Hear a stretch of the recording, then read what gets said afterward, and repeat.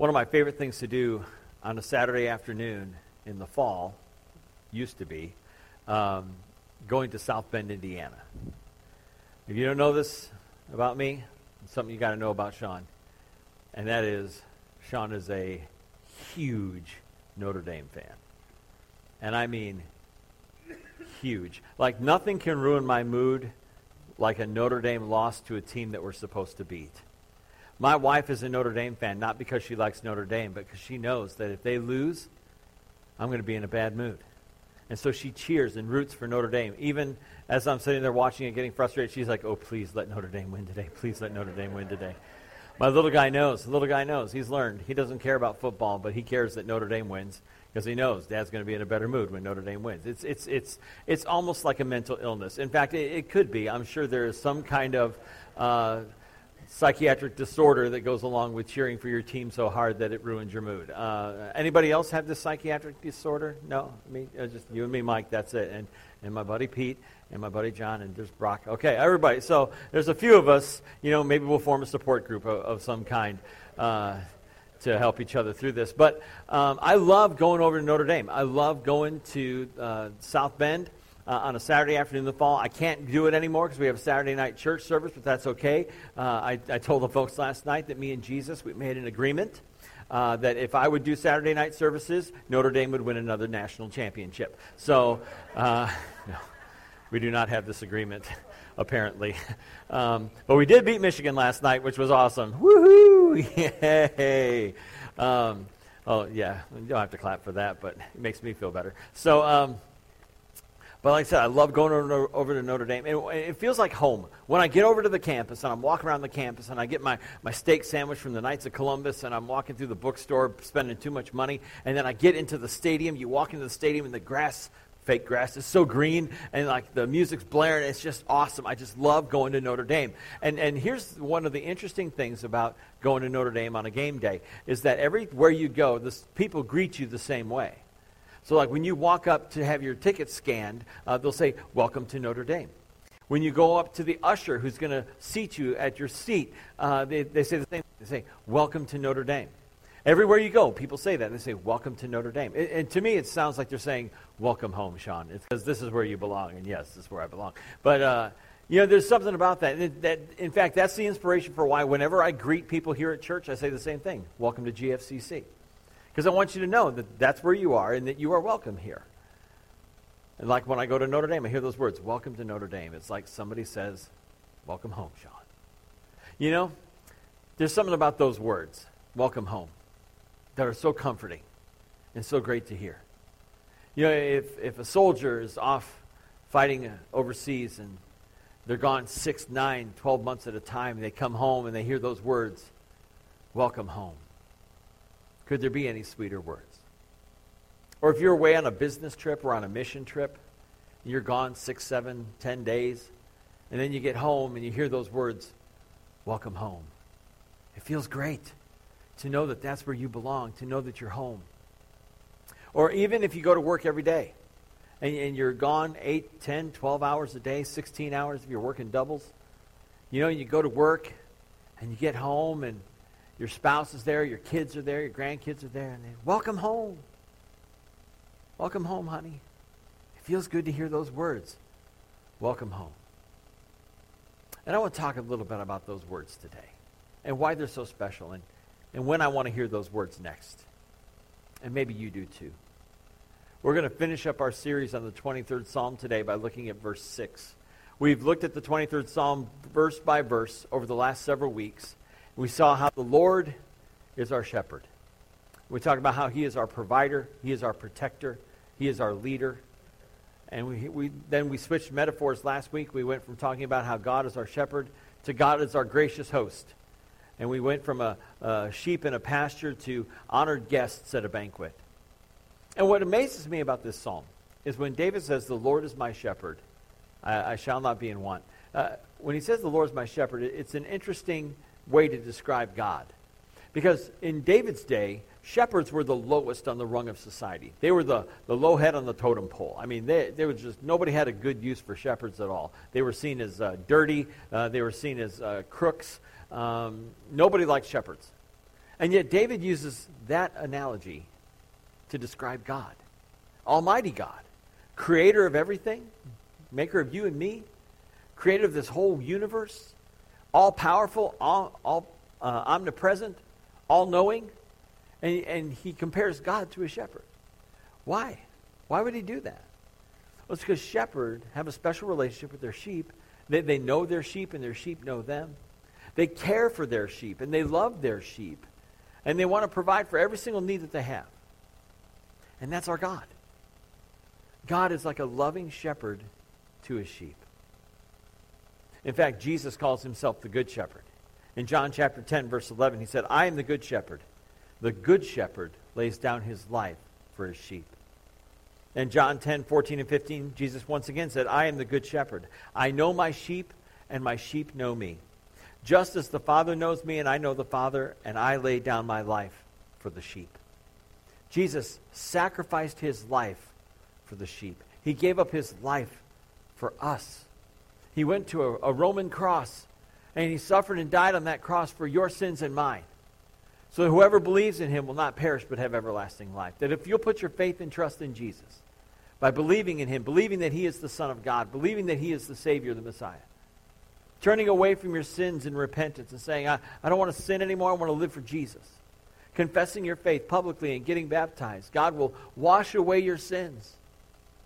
And though your sins be as scarlet, he will make them white as snow. You know, it's amazing, this God that we have, this loving shepherd that we have, that Jesus laid down his life, his perfect life. He never sinned in any way, and yet he suffered as though he did. He never sinned in any way, and yet suffered the death of a sinner. And God put all of our sins on Jesus. And when Jesus died, our sins went with him. And now we have the hope and freedom and joy. And we experience unconditional love every day of our lives because of our Good Shepherd. You know, I just love this psalm, and we've been studying it now for several weeks, and it's given me a whole new appreciation of David's words. That David, the greatest human king of Israel, wrote these words towards the end of his life about how his life had been with his shepherd. And so I want to, before we read the psalm, the verse from the psalm today, I want to talk about a little bit about where we're going. So we're going to finish up this series today, and then next week we're starting a new series about how we've been blessed and the blessings that we've received from God. And so we're going to talk about that for the next 4 weeks and how we use the blessings that we've received from God. And then in October, we're going to start a series on the one another statements of the New Testament. Love one another, forgive one another, bear with one another, encourage one another. And so we're going to go through that series in October, November. And then it's going to be Christmas time. What? That's right. We're going to go have a Christmas series. And then in the new year, starting in January, we're going to start a series called This Is Us. And it's a series all about who we are as a church, why we do what we do, and what we believe. So that's called This Is Us. And then after that, well, the Farmer's Almanac said that we're going to die in a frozen tundra over the next 3-4 months. So it doesn't really matter what we do after that. None of us are going to be here anyway. But while it is still warm outside, let's do Psalm 23, verse 6, shall we? Would you read this with me? Psalm 23, verse 6. Surely your goodness and love will follow me all the days of my life, and I will dwell in the house of the Lord forever. Forever. That's awesome. Well, I want to break this down into 3 pieces and talk about 3 aspects of this verse real quick. The first one is God's goodness. You know, God is good all the time, right? And all the time, God is good. Boy, you don't sound like you meant that this morning. God is good all the time, and all the time, he is good all the time. And God never stops being good, and he never stops doing good things. God is always, always good, even when we don't comprehend it, even when we don't understand it, even when things don't go our way, or even when people do bad things or people do evil things toward us. It can be hard to remember that God is good. But God is not like human beings. Nothing like them. He created human beings, and we have turned away, and we have turned against him. And we sin against God and sin against people. But God never sins. And he never does the wrong thing. He never does bad things. He never does evil things. God is not evil, nor can he be tempted to do evil. God is good all the time. God is always, always good. There's an interesting interaction between Jesus and a teacher of the law in Luke chapter 18, verses 18 and 19. And this is what happened. It says, once a religious leader asked Jesus this question, "Good teacher, what should I do to inherit eternal life?" And Jesus asked him a question. He said, "Why do you call me good? Only God is truly good." And there's two things you need to know about this little interaction. The first is that this religious leader recognized that Jesus was God. He was God in human flesh, and he is still God to this day. That Jesus is God. And he recognized that in Jesus, because nobody could do the things that Jesus did unless he was God. As far as forgiving sins and healing people and walking on water. And people just don't do that kind of thing. But Jesus did, because Jesus is God. Secondly, the other thing you need to know is when Jesus says only God is truly good, that's what they believed in the first century. We throw that word around like there's no tomorrow. We use the word good to describe everything from movies. "Oh, that was a really good movie. You should see that." TV shows, "Man, that's a really good show. I love that show." Football games, "Man, that was a good game last night when Notre Dame beat Michigan." It really was. It really was. "Man, that's a good restaurant. I love going there after church and eating. That's a really good restaurant." Or, "That was a really good meal, honey. That was really good. You know, you're a good dad. You're a good mom. You know, you're a good son. You're a good boy. Who's a good boy? Good boy." Right? Notice nobody ever says you're a good cat, because there's no such thing. You just don't say that. But a dog, "Good boy." Yeah. But we throw the word good around all the time. We describe everything that we enjoy as good. But what did Jesus say? Only God is truly good, because God is good all the time. And so David says, he talks about God's goodness first. And then he talks about God's love and mercy. Now, the New International Version says, "Surely your goodness and love will follow me all the days of my life." The King James Version, how many of you grew up with the King James Version? And what does that say? "Surely goodness and mercy will follow me all the days of my life." So what is it? What gives? Is it love or is it mercy? Well, it's actually both. The Old Testament was written in ancient Hebrew. And the ancient Hebrew word for love or mercy is this word chesed. H-E-S-E-D, chesed.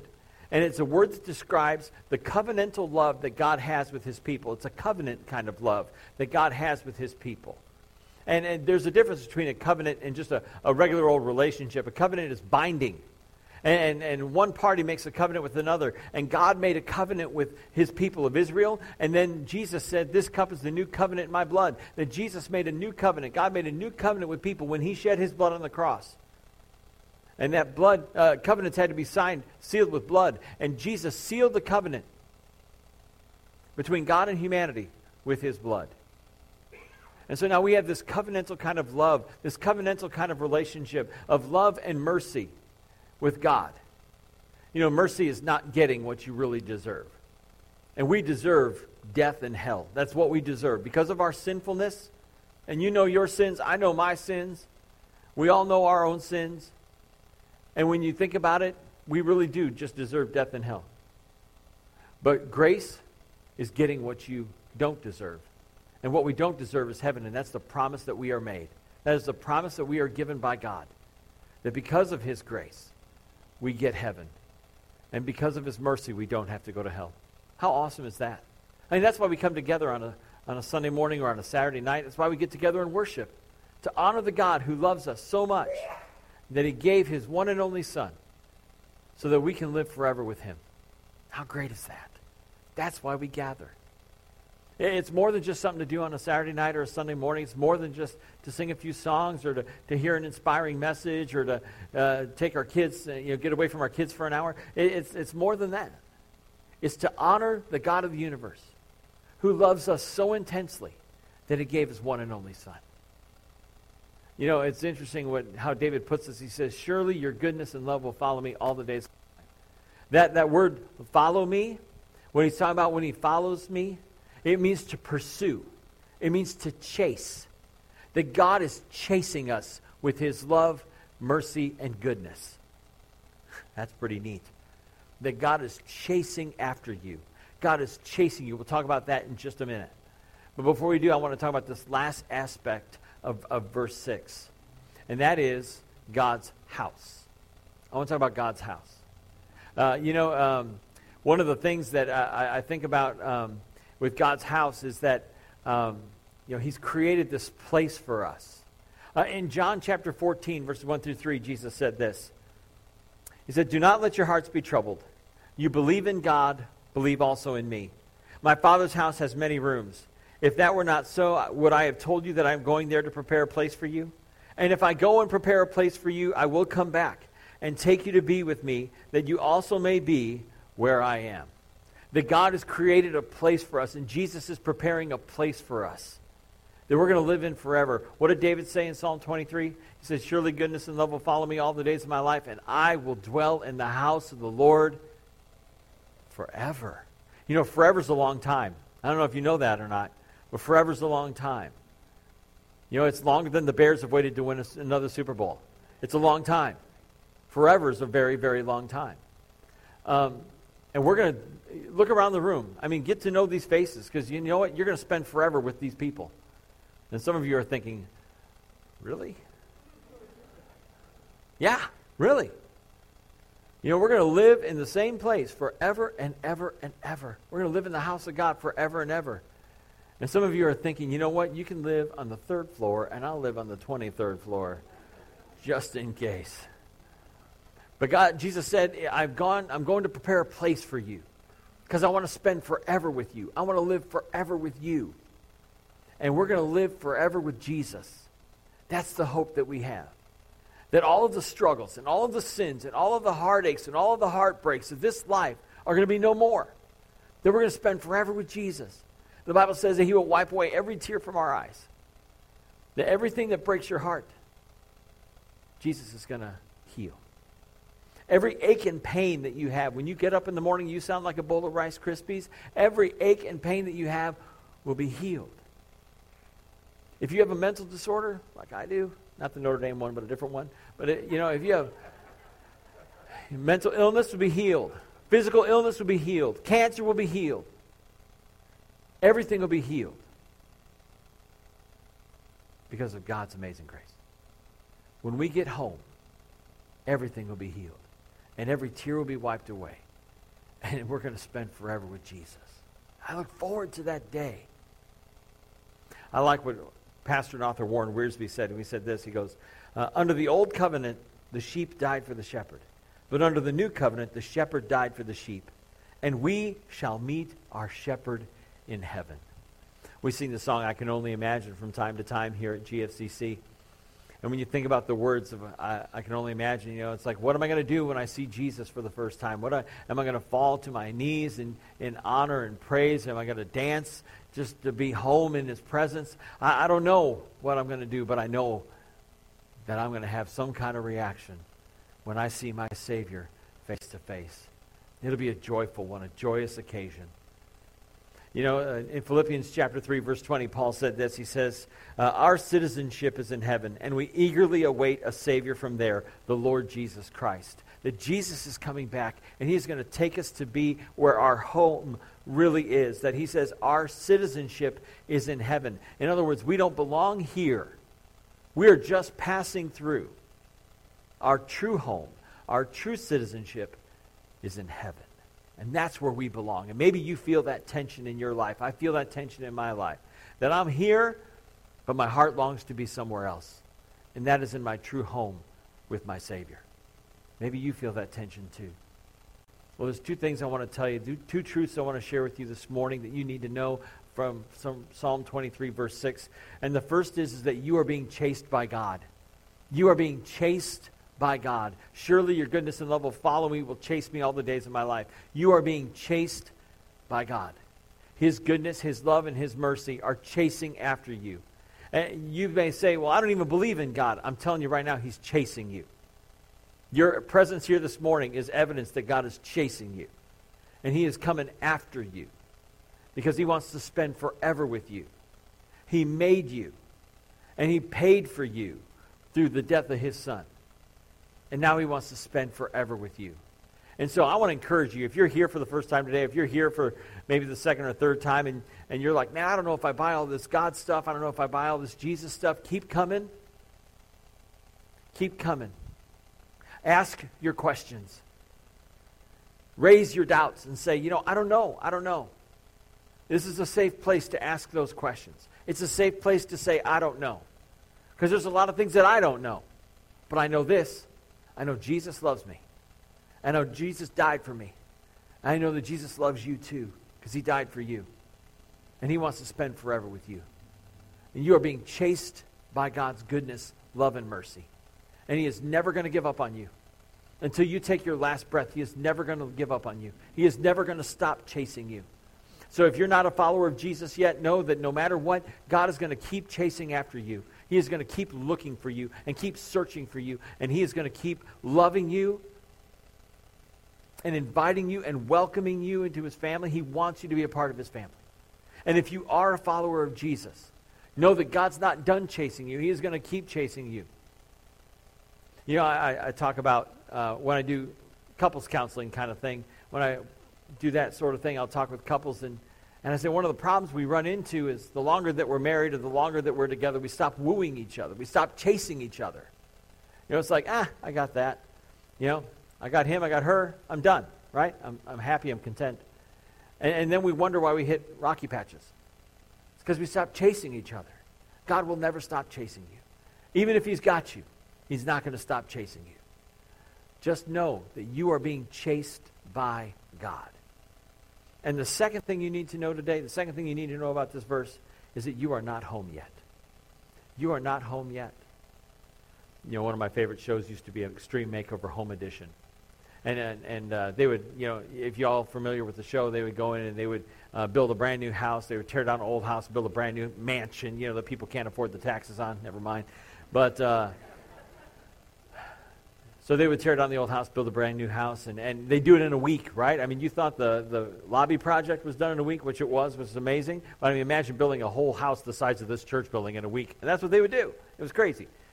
But they would always do the same thing. They'd bring the family back, and they'd have the bus in front of the house, right? Move that bus, right? And they'd move the bus, and the family would freak out, and they'd lose their minds and everything.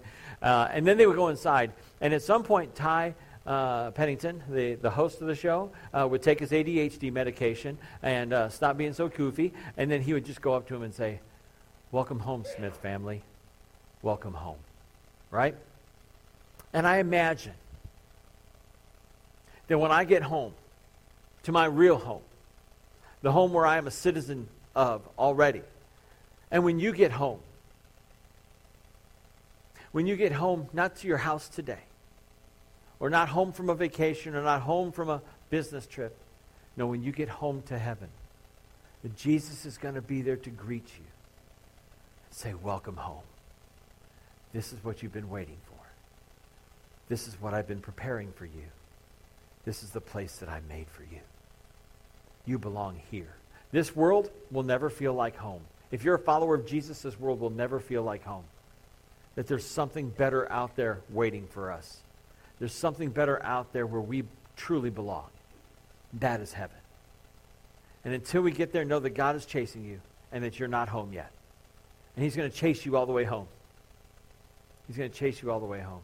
He's calling you from afar. And if, like I said, if you're not a follower of Jesus yet, Jesus is calling you. And the choice is up to you. He's not going to make the choice for you. And your parents can't make the choice for you. Your brothers and sisters can't make the choice for you. Your spouse can't make the choice for you. You've got to make the choice for yourself. Will you follow Jesus Christ? Or will you reject Jesus Christ? The choice is yours. And if you choose to follow him in this life, you will follow him all the way home. But if you choose to reject him in this life, well, there's only one other option. And that's an eternity separated from God in hell. The choice is up to you. You're going to spend forever in one of two places. You're going to live forever in one of two places. And Jesus is calling to you today, saying, "Follow me, and I will get you home." And when we do that, when we choose to follow Jesus, when we hear that call, we hear him calling from afar. I remember growing up in Crown Point, and my dad has one of those big bellowing voices, and we'd be out running around to all hours of the night. You know, it's starting to get dark outside. We're riding our bikes up and down the streets. We're over at a friend's house. And I would hear my dad yelling out for me, "Sean! Sean!" I knew it was time to come home. And Jesus is calling out from heaven today, saying, it's time for you to come home. It's time for you to find your true home with me. It's time for you to spend forever with me. And so he's calling you. And he wants to spend forever with you. And when we hear that call, and when we pass from this life into the next, which we all will all do someday, when we pass from this next life to the next, we're going to hear him say, welcome home.